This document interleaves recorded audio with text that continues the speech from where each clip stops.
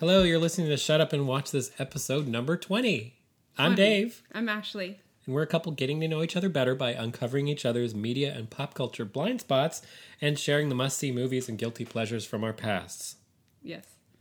Each week, one of us chooses to expose the other one to a strange and unusual and sometimes meaningful movie or television show from their past that the other person has never seen before. Who are these people? These people are us. Yes.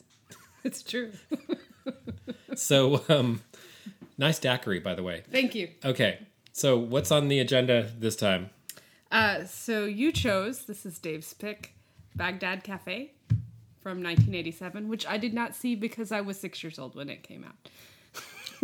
There were a lot of people who didn't see this movie when it came out, true. whether or not they were 6 years old. That's true. It's totally the kind of movie that my dad would have taken me to if I'd been a little bit older. Mm-hmm. He liked to take me to sort of odd off-ball kind of movies like this. Off-ball is not a word. So, thumbnail sketch first, or why did I choose it? What do we want? Let's do thumbnail sketch, I guess. So it's basically, I just read this. It's loosely based on Ballad of the Sad Cafe by Carson McCullers. I will neither confirm nor deny because I actually don't think I've ever... I haven't read it either. I think I started it and never read it, but I didn't actually know that connection until just now. But it's a cafe in the middle of the Mojave, sort of a cafe. I don't remember ever seeing them serve food. And they serve food. They didn't have coffee very often, apparently, because, and they're visited by a German tourist who just shows up on their doorstep. Yasmin. Yes. After being tossed out of her car by, I think, her husband. I'm not sure. Yes, it's her husband. They have a terrible argument in German in the middle of the Mojave Desert. Yes. Just down the road from the Baghdad Cafe and motel that looks like nobody's stayed in for years. Since 1967 or something like that. A woman named Brenda, played by CCH Pounder, runs the cafe and the restaurant and the gas station. And she has kids. She tosses her husband out as the movie begins. Does. She has two teenage kids, right? You've got a boy who spends all day practicing Bach preludes on the piano in the cafe. You've got a teenage daughter who runs off with truck drivers and maybe goes to school, maybe goes to whatever. We don't really know. Yeah. And she has a couple other people who live on her property. She has a waiter that works for her. And a Native American waiter who works for her. And then an older guy. Jack Palance, the wonderful Jack Palance, plays sort of a elder hippie, former Hollywood set painter, now painter, living in the desert at Brenda's place. And you've got the weird tattoo artist. Yes, that's right. Anyway, it's all this set piece and scene for these two women meeting each other. Yasmin, the German woman without a future, dropped in the desert on her tourist visa, no place to stay, takes a room, and how they affect each other's lives, and how we get to know the colorful characters who live there, and all that transpires in this relationship. So why did you choose this? That is a good question. A number of reasons. So I think sometimes I choose movies because it's not just strictly nostalgia, but there's a whole thing that it represents or that it's a part of in my life. And so I saw this. I would have been 16 years old when it came out. I saw it with my sister in the movie theater. This was a time in my life where, for this, that, and the other reason, my mom was no longer my guardian. I moved in with my older sister, and we lived together in a great little apartment in the Castro district in San Francisco, just down the street from the Castro Theater. I can't remember if I've talked about this on the show before, but it was also the first really fertile period of my getting out and exploring all different kinds of movies and wanting to be a filmmaker and all that. So there's that. But anyway, what I connect to this nostalgically is seeing offbeat, quirky, unusual indie films with my sister. In that time, she's 9 years older than me, but we're movie buddies, and then you take the fact that this movie takes place in the Mojave Desert, and there's this whole other connection with my dad, who passed away when I was 13, just a couple years before this, and my dad worked in the desert, several weeks of the year. He was a real estate broker out in the Mojave Desert. So this kind of scenario of the like town in the middle of nowhere and the sleepy feel of it, and the spectacular sunset at the end of the day, and the sound of the highway, and these sort of odd people hanging around. Like, I feel like my dad took me to places like that sometimes, you know what I mean? And I remember staying in weird motels, and I remember the weird truck stop kind of diner sort of thing. So there's something about that. And it's just the kind of quiet, quirky movie that's really just about, hey, spend a couple hours in Baghdad Cafe with these people that we don't have as much of anymore. Mm-hmm. There's not a whole lot else going on really in the movie. Yeah. So I think, and I know, and I just had to go for obscurity value. I mean, this actually did pretty well at the time. Like, a lot of people saw this. It was reviewed well. It won not like Oscars or anything, but I think it did well at the French César Awards, and it was on the map, of like kind of sleeper, but hit indie movies of the year. Yeah. Weirdly, I remember that there was a sitcom spin-off of this a couple of years after this with Geraldine Stapleton, or no, what's her name? Jean Stapleton, the woman, who played Bunker. Mm-hmm. What's her name? Archie Bunker, Edith Bunker on the All in the Family. She played the Marianne. She played the part the Marianne Sagebrucht. I don't know how to say her name. The German woman. She played that part. Whoopi Goldberg played Brenda. There was a sitcom version of this. It lasted one season. But anyway, so it was enough on the radar that they tried to do something with. But there's something about, I haven't gone back to this movie since that time. Yeah. And I probably saw it on home video once or twice in that immediate year or so after, when I was kind of trying to keep these movies that were unusual.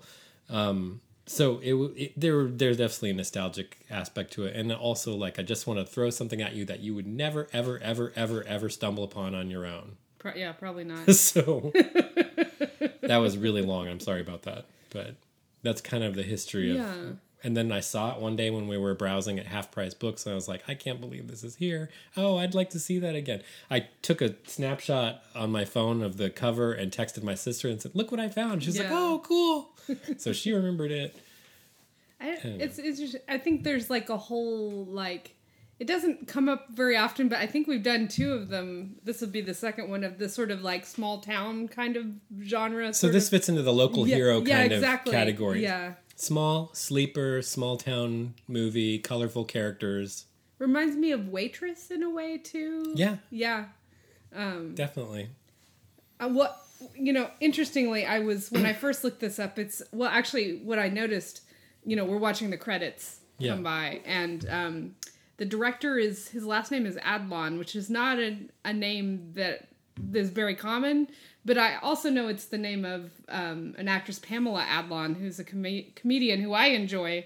And so I looked this up, and he is actually the father of her ex-husband, and that's where the Adlon comes from. That is very bizarre, because I was just about to set you straight and say there's absolutely no connection. Because Percy Adlon is like this German film director who decided to make his son married Pamela, and so she kept the name, I guess. Probably around the time that he was in the States filming this. Yeah. It's been mid-'80s or whatever.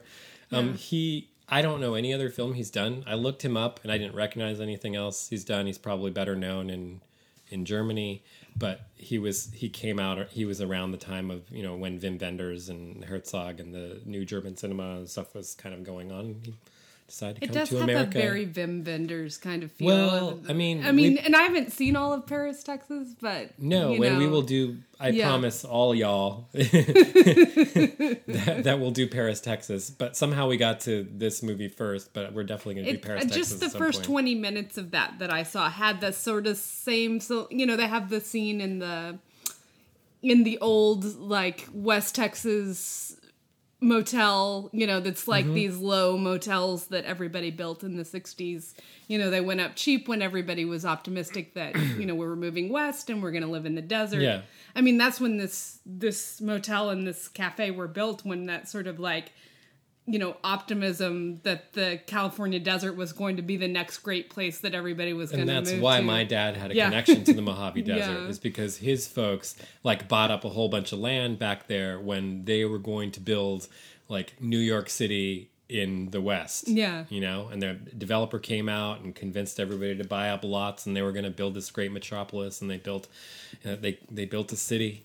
Yeah. From scratch, laid out all the grid and everything, built a park, man, pumped in the water, and there's a park called Central Park.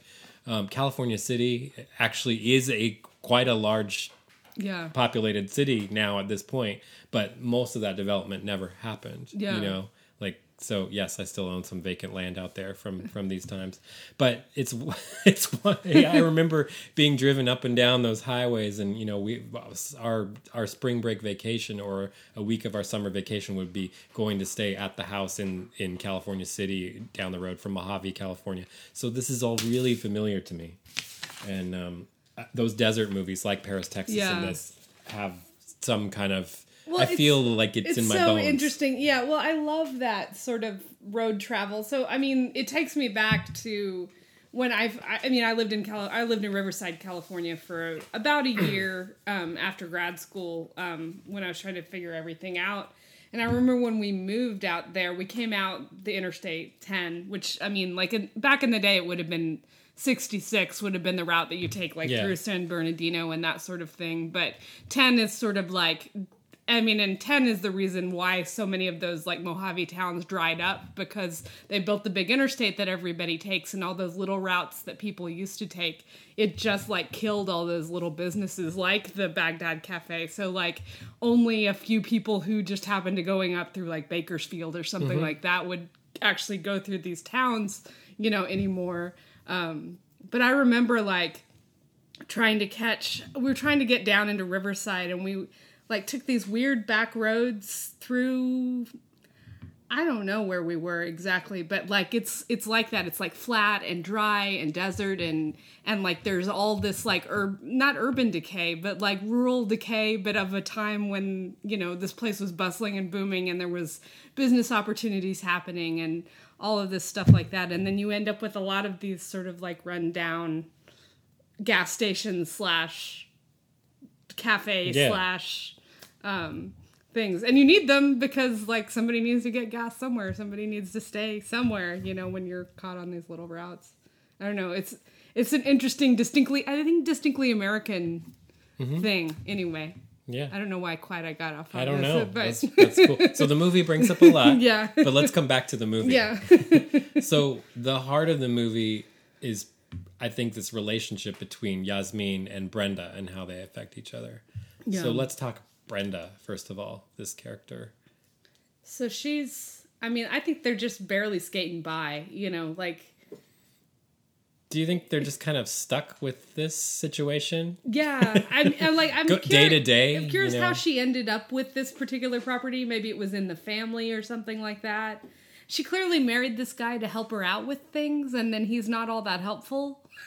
No, he's absent-minded enough that he forgets to go pick up the broken coffee maker, which is the one thing she asked him to do. That cafes need too is coffee. Right. That's why they stop, is to drink caffeine so that they can continue on their. So, for me, I forgot how shouty and abrasive Brenda is. Yeah.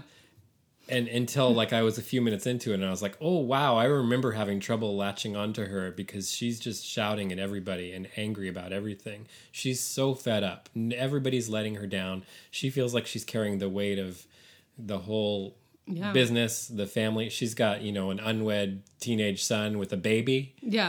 That everybody's kind of passing and we back. Don't realize it's another that Local Hero. There's a random baby that gets passed back and forth a lot. Well, and at first it's unclear who the baby is. Yeah, we think it's her youngest. But it's her son's. Sal Jr. Well, which explains her, a little bit removed from it because, she's not, in a grandparent sort of way, not directly responsible for, raising this child, because she's got a kid that's supposed to be raising So her. you have this kind of mirror image thing where Yasmin, the German tourist lady, she gets thrown out of the car, or fed up, it grabs her suitcase and walks off away from the car and comes to back, walks up and takes a room at Baghdad Cafe. And then Brenda throws her no good husband out because she's just had it. So they're like at this time where it's time to move on. It's time they're at a crisis. They're at a moment where things change, where they're now going it alone, but neither of them can really go it alone. Yeah. Well, I guess the big moment in the first scene is that she grabs a suitcase, but she grabs the wrong suitcase. Yeah, which is the problem because it's got random things like lederhosen, men's clothes. Well, it's got his clothing in it. And the magic set. And a magic set, yeah. Talk to me about the magic set. Well, that does, I mean, like, what little we find out about her husband, he doesn't seem like the type that would be into magic, so I don't know if they're, like, visiting some family and... So this is supposed to be down the road from Vegas, so I'm picturing they just went to some stupid tourist shop or something, and, like, he got a magic set for some reason. I just thought maybe they brought it and were going to give it to some niece or nephew or something like that when they get to L.A. or something like that. But see, now we're going, like, super realistic into a kind of a magical realist movie. That's true, yeah.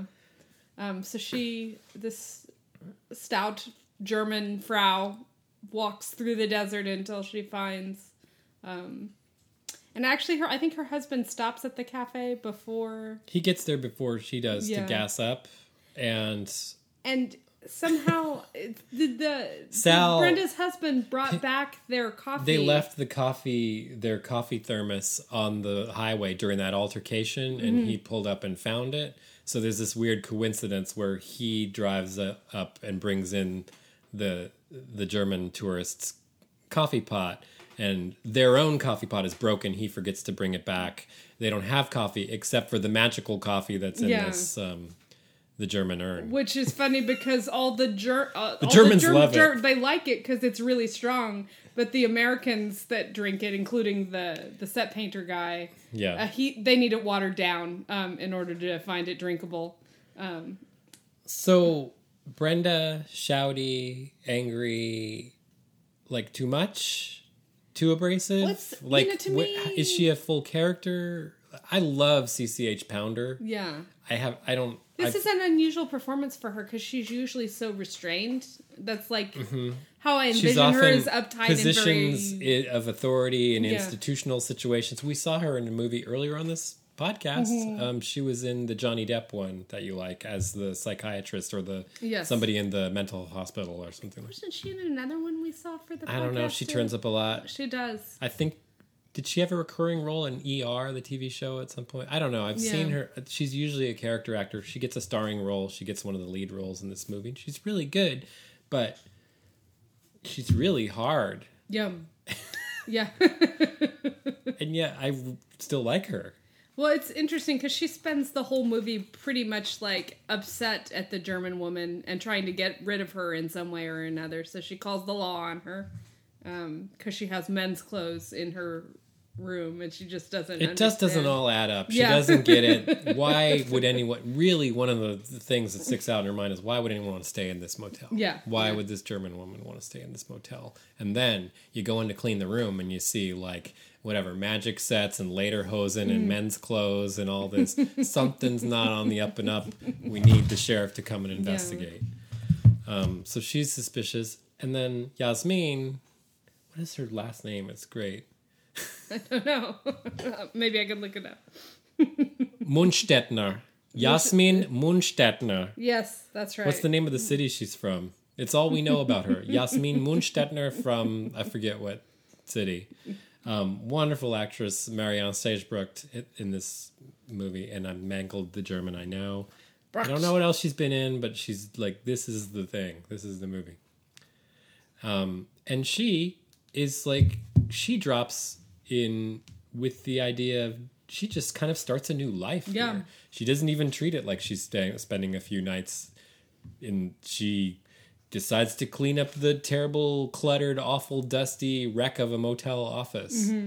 And she walks into the cafe one day and just starts serving food as if she's a waitress there. She just starts living a life there. Yeah. And other people are drawn to her and immediately trust her and see her as some kind of force of good coming in to the situation. And you've got amazing, wonderful Jack Palance. So he had this period around now where he was in movies like City Slickers and stuff, where he was suddenly like this wonderful Jack Palance who did, he the famous thing where he did push-ups on the stage at the Oscars, like the year of City Slickers, and he was just had this new. I mean, he played the heavy in movies and westerns and stuff in the 50s. He's the bad guy in Shane. And he's in like one of my favorite Godard movies. He's in Contempt as the terrible American producer who's just so vapid and like, let's make this trashy version of the Odyssey by Homer with lots of bathing beauties. But he's so good. I love I've seen him. that much of Contempt. Yeah. So in this, what is he wearing? He's wearing some kind of like weird hippie pirate satin things with like kerchiefs and... So my dad... played with a guy for a long time that wore like I think it was called like a Cherokee wedding shirt or something like that was similar in design or something like that. So I don't know if that's well, he's got a little twinkle in his eye for Yasmin. Like he's attracted to her. Yeah. And what this guy, he's a painter. Yes. So he's going to paint portraits of Yasmin. So in varying layers of undress. In varying layers. So one sort of recurring element of this story is their portrait sittings where it starts on with full, like she's got the whole hat on and her German traveling costume, like what she arrived in. By the end, she's not really wearing much. No. A few weeks or days. Well, or and how I much think time has she's passed in this into movie? it too because she is the one who's like letting a few more things show than initially were showing in her night dress. It's a wonderful little offbeat courtship kind of thing. Yeah. Well, and an acknowledgement that older people can have like eroticism and like, you know what I mean? Like you don't see Well, that it's much. interesting to me that, I mean, like, because that relationship develops throughout the course of the movie. And like Brenda and I've forgotten her name again. Yasmin. Like their friendship it doesn't really coalesce until like right near when she has to leave at the end of her visa stay. We talked about timing in this movie because a visa is like 6 months. I think she was at the motel for a long time. Because I guess Brenda called the law and he checked her visa at the time. And he's like, she could stay here. She's fine. She's good. Everything's in order. Yeah. Her visa checks out. She's got her passport. Did she pay? But then at some point, like they've started. She's been there a while. They have a friendship or relationship now. Yeah. And then the guy comes back and says, "Hey, your visa's up." So I don't know how long has passed, but I don't think it's like it has to be at least 3 months. It's a few months. You get the sense that it's a few months. Yeah. So. Yeah, I had a little trouble with the shift in their relationship. The Do you remember antagonism. What was the moment? That's what I'm trying to remember. Yeah. And did it have to do with when she cleaned the office and she got angry and then softened after, like, changed her mind? Or I don't think it was because like she was still. I think she was really mad about the office. I wrote this down. I mean, I wrote very few notes down before we started recording tonight, and what I wrote down: sudden softening of Brenda. What is the turning point for this? Well, and I don't know that there is one. She deals with the thing being clear, but she seems like and then Yasmin develops a relationship with her daughter. And then a relationship with her son because she enjoys her music. She becomes one of the family. Yeah. Before she becomes friends with Brenda. Yeah. It's like she becomes one of these colorful characters. I think there's a moment where Brenda freaks out and says, these aren't your children. Yeah. Stop messing with them. Deal with your own. And then Brenda has this, Yasmin says, I can't have children. I don't have children. Yeah. And I think that's that may well be. This is weird because we just saw this a few days ago and I really, it's almost on a dime that all of a and then sudden she Brenda's, apologizes for that, maybe that's the moment, because it becomes obvious that, if anybody knows this movie and wants to tell us what the moment, what the transition is, I'm not sure. It's grab us on Facebook. It's very sudden. Yeah, but then all of a sudden they develop she starts cooking in the restaurant, and then they develop a 2-woman show. Okay, talk to me about this show thing. What is going on here? She's doing so she Yasmin's had the doing magic magic. Kit. She had the magic kit in her room. We see 1 or 2 scenes of her looking through the directions and sort of just kind of killing time in her room, practicing the magic tricks in the set. And then all of a sudden, the last 15 minutes of the movie, they've got this wonderful, amazing little show now going on where they do magic tricks. And the truckers are talking about it. And they kind of dance around. They've got a little song about the Baghdad Cafe and the show, and with canes that dance around by themselves. How does this all work for you? What is that about? It just comes out of nowhere.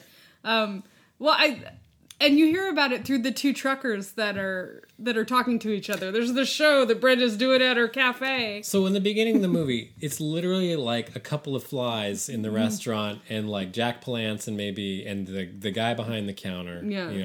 And that's it. It's completely dead. You've got the weird tattoo artist down the street. But by the end of the movie, they've got this review, this show with Brenda, and it doesn't even seem like anything we've even talked about on the on the podcast leads to this variety show that they have, and yet it's really endearing in a weird way. I like that they have this little magic show. It's and it really enamors the truckers on the road from Bikersfield to Barstow. So my point is it's packed at the end with by word of mouth. Everybody's let's go see the show, Brenda's show, at the Baghdad Cafe. And it's a thing now. Yeah. It draws people from the highway. Well, there's a town relatively close, I guess. Because there's one that the husband drives to. You know what's weird is that husband, is observing all of this from 100 yards away. And every once in a while, are during we in the movie, real world in this movie? Yeah. He there's a shot of him sitting in his car, presumably close enough where he can observe by binoculars. Yeah. And then he just goes, "Oh, Brenda."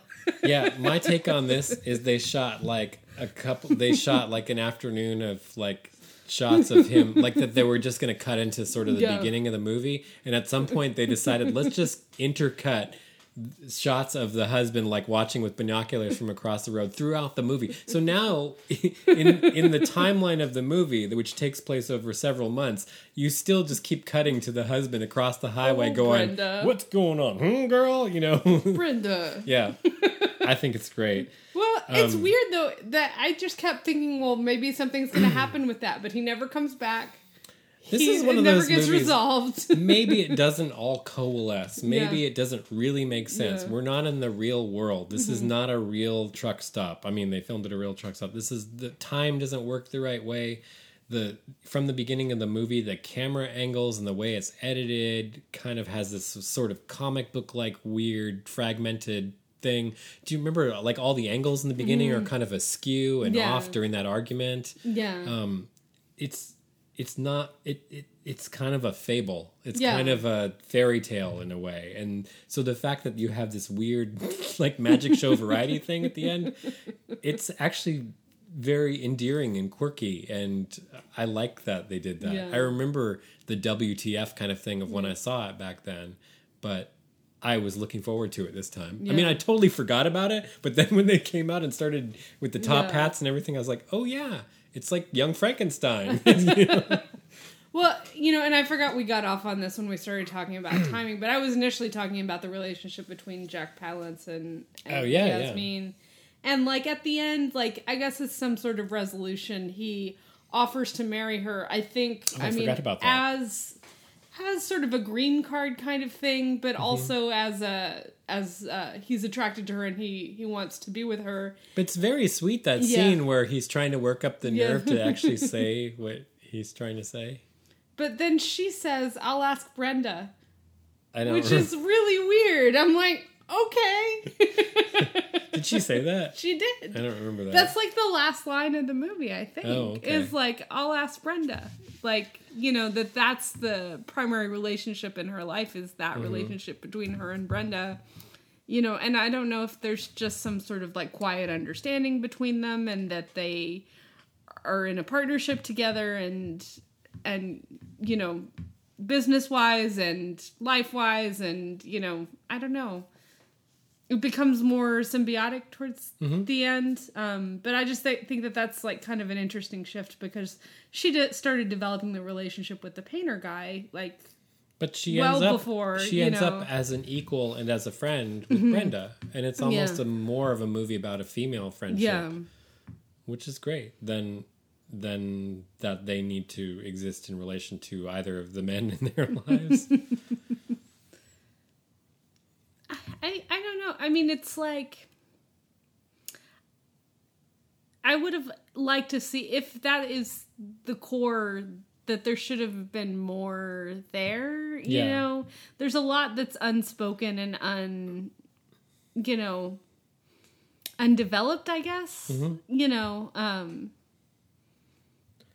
So how did you take in this movie? Were you like, what is this? When you're watching, can you remember what it was like to watch this movie for the first time? Because I can never watch this movie for the first time again.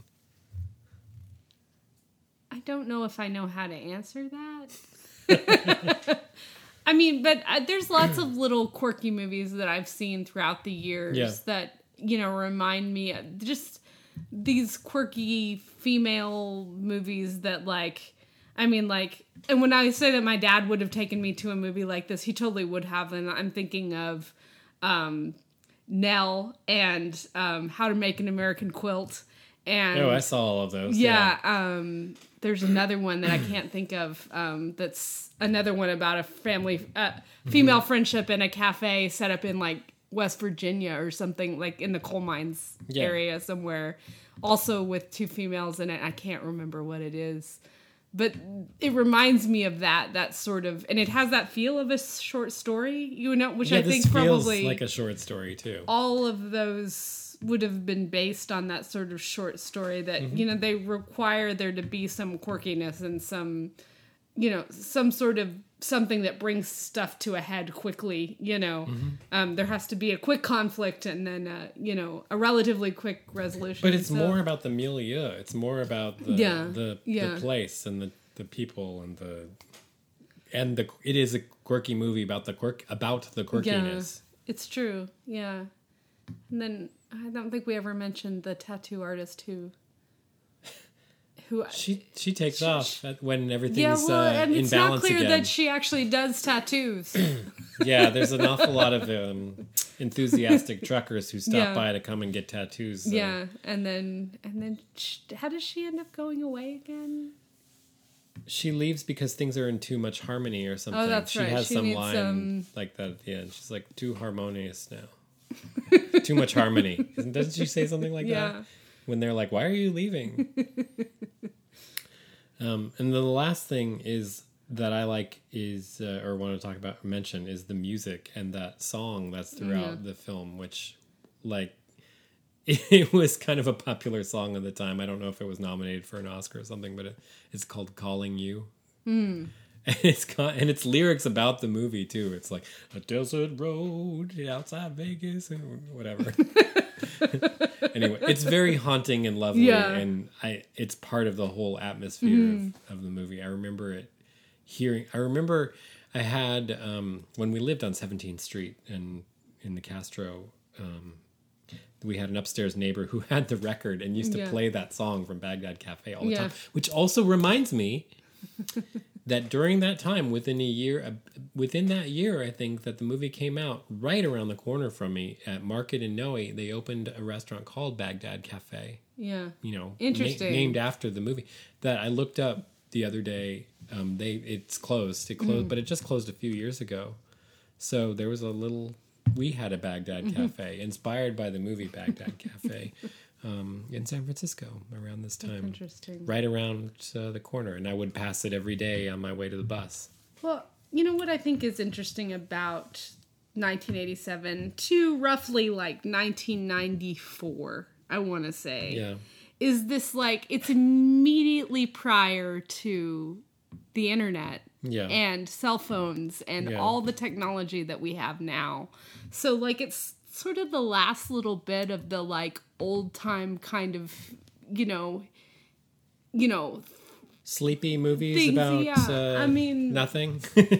Not that, because I think we still have those, but like now, anything that doesn't feature those things is a period piece. Anything that doesn't have computers and cell phones and all of that sort of thing, that feels like a period piece. But like in 1987, that was still how the world was. Like you didn't even have to consider that. It was just there were phones and and the conversations you had with people.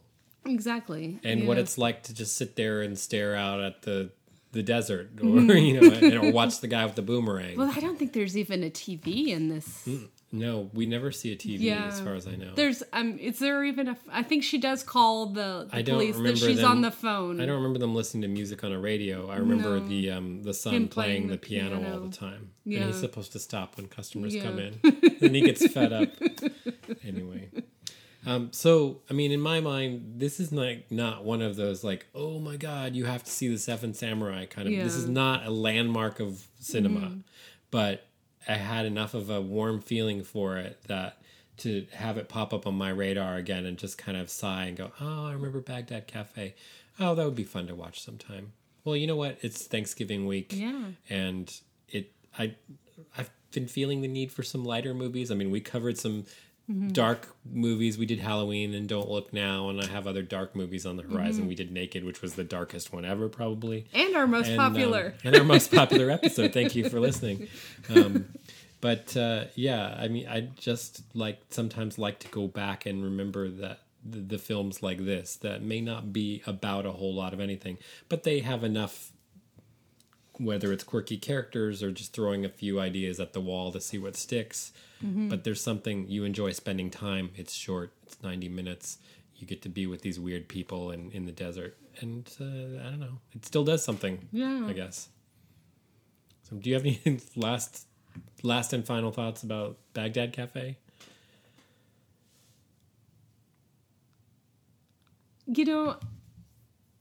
I guess another thing that lends to the short story episode of it is that it's sort of once you arrive at the place, they don't go anywhere, and there's some movies that have that feeling where this is the place we're doing this, kind of feel about them. Well, this has the mysterious stranger who arrives, the man who came to dinner, that kind of somebody arrives and shakes up the status quo in some way.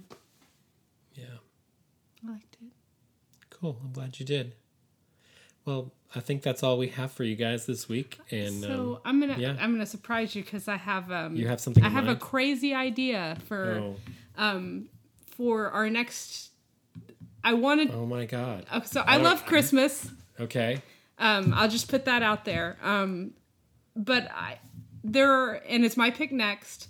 So I was gonna pick something Christmassy related because. And it's a horror movie. No, it's not. But I was thinking, I don't know if we have enough followers to really do this on Facebook, but maybe putting out a poll of 3 movies and the 3 movies I'm thinking of. And this is do you know I haven't seen these movies? I know you have not seen these movies. Uh-oh. One is Smoky Mountain Christmas with Dolly Parton. Okay. Which is Listen, you can vote for that if you want to. I'll put the poll up there. One is Dave has never seen A Nightmare Before Christmas. No, I've never seen this. Which I feel mixed ways about because I know that he has issues with Tim Burton. And is Johnny Depp involved? Not that I know of. Okay, then it might be all right. Or, and my mom's gonna probably vote for this one, Prancer. Have you seen Prancer? No. Okay. So these are special or meaningful or important in some way or another to me. So I think I'm going to throw it up there and see if anyone votes. And if not, then I'll just choose something. Okay. Well, we have a very special Christmas episode on the horizon, sounds like. Yeah. So, in 2 okay, weeks. we'll put the poll up. And just last thoughts, final requests. No, if you like the show, please hit subscribe on your favorite podcast app and tell your friends about us. Come back and see what we're up to next. Follow us on Facebook because you can check in on this poll and vote to see what we'll talk about next. And if you ever want to drop us a line, you can reach us at shutupwatchthis@gmail.com. We'd love to hear your thoughts on the show. And we will be back with you next time. Thank you.